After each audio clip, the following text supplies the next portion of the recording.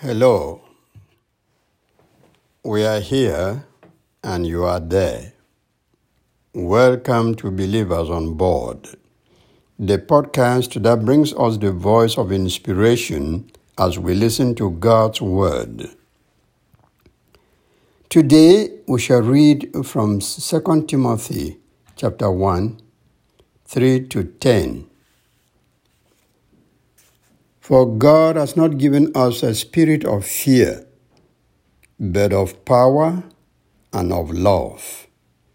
2 Timothy 2, verse 7. Use the spirit of power. Use the spirit of power. God has given the Holy Spirit to all believers. The Spirit is not the spirit of fear. It is not the spirit to make us timid. God's Spirit is the spirit of power, love, and self-control. We are given the spirit of action, not the spirit of dormancy.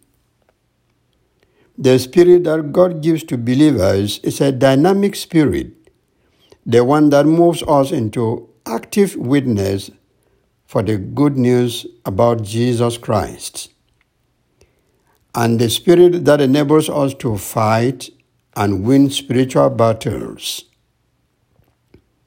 Anyone who has the Holy Spirit, the spirit of power, has indeed the strongest defender that there is to have. To have that spirit is already being a winner of spiritual battles. But look around, starting from you and going to other believers. The question, do you believe you have the Holy Spirit?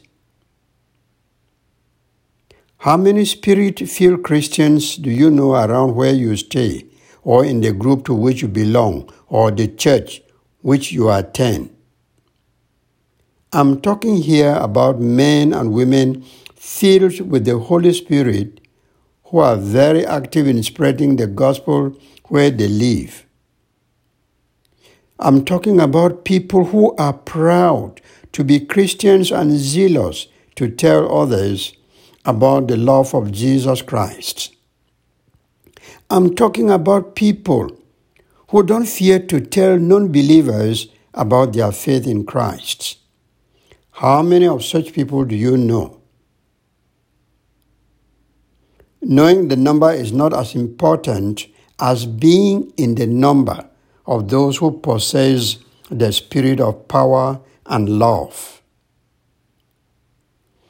Paul's message to Timothy was very reassuring.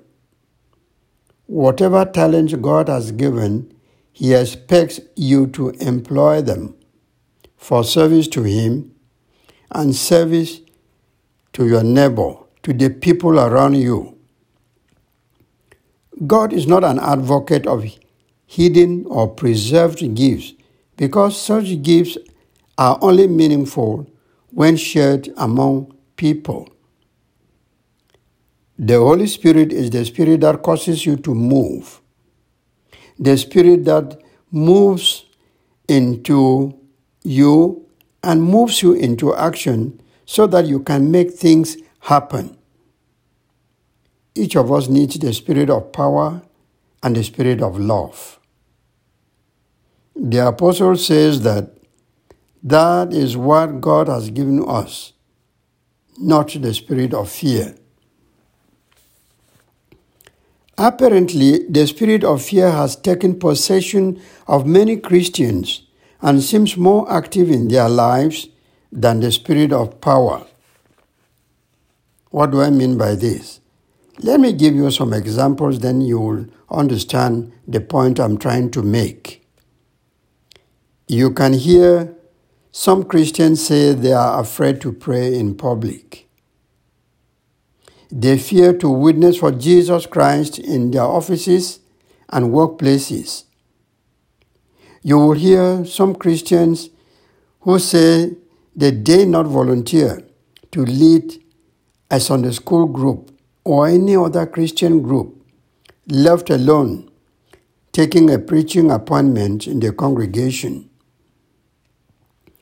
At the same time, when it is time for group election, some of them with leadership skills and talents are afraid to contest for leadership positions. They don't want to take on leadership roles. As a result of that scenario, incapable persons without the necessary talents get into office and they start producing bad results. And at the end, people complain. Now, permit me address you directly. You are a Christian. You have the Holy Spirit, but is God's power at work in you? How many people in your house, family, or neighborhood have come to know Jesus Christ because of you? Is there something in your behavior, language, or character that makes people believe that you are indeed a genuine Christian? Answer, yes or no. Be honest and answer it sincerely. Make an honest assessment of your witnessing status as a Christian. That exercise will challenge you into action and give room to the spirit of power in you and will make you not to allow the spirit of fear to dominate your spiritual life. Christian witness is not limited to those we call the professionals, such as evangelists, pastors, and priests, because we know that all true believers are evangelists. They belong to the priesthood of all believers. The pulpit is not the only platform where you can witness for Jesus Christ. Faithful Christians tell the story of Jesus Christ in the way they talk, treat other people, perform at work, and in their overall lifestyle. So don't be afraid to witness in that way as well as discuss the Bible with others. Invite your neighbors to a Bible study group or to church on Sunday. Take a bold step of faith to witness for Jesus Christ to your co-workers at your job site and ask God to use you to change the lives of other people who are not yet to believe. You will witness, you will talk, but the Holy Spirit will do the changing. Don't be timid to witness Christ to others because God's Spirit in you is not the spirit of laziness, but the dynamo for action. May the Holy Spirit fill us with power for action in the world. May that Spirit fill us with love for God and love for fellow human beings. And may He give us self-control. Amen. Intercession. Many Christians are not witnessing for Christ as they are expected to do. So let's pray for the Holy Spirit to empower all believers so that they can witness for Christ wherever they are without fear. This is Achoa Umeni speaking. God has given you the spirit of power and love. Recognize that and allow that spirit to enable you to witness for the Lord today, tomorrow, and always. Have God's blessings for the day.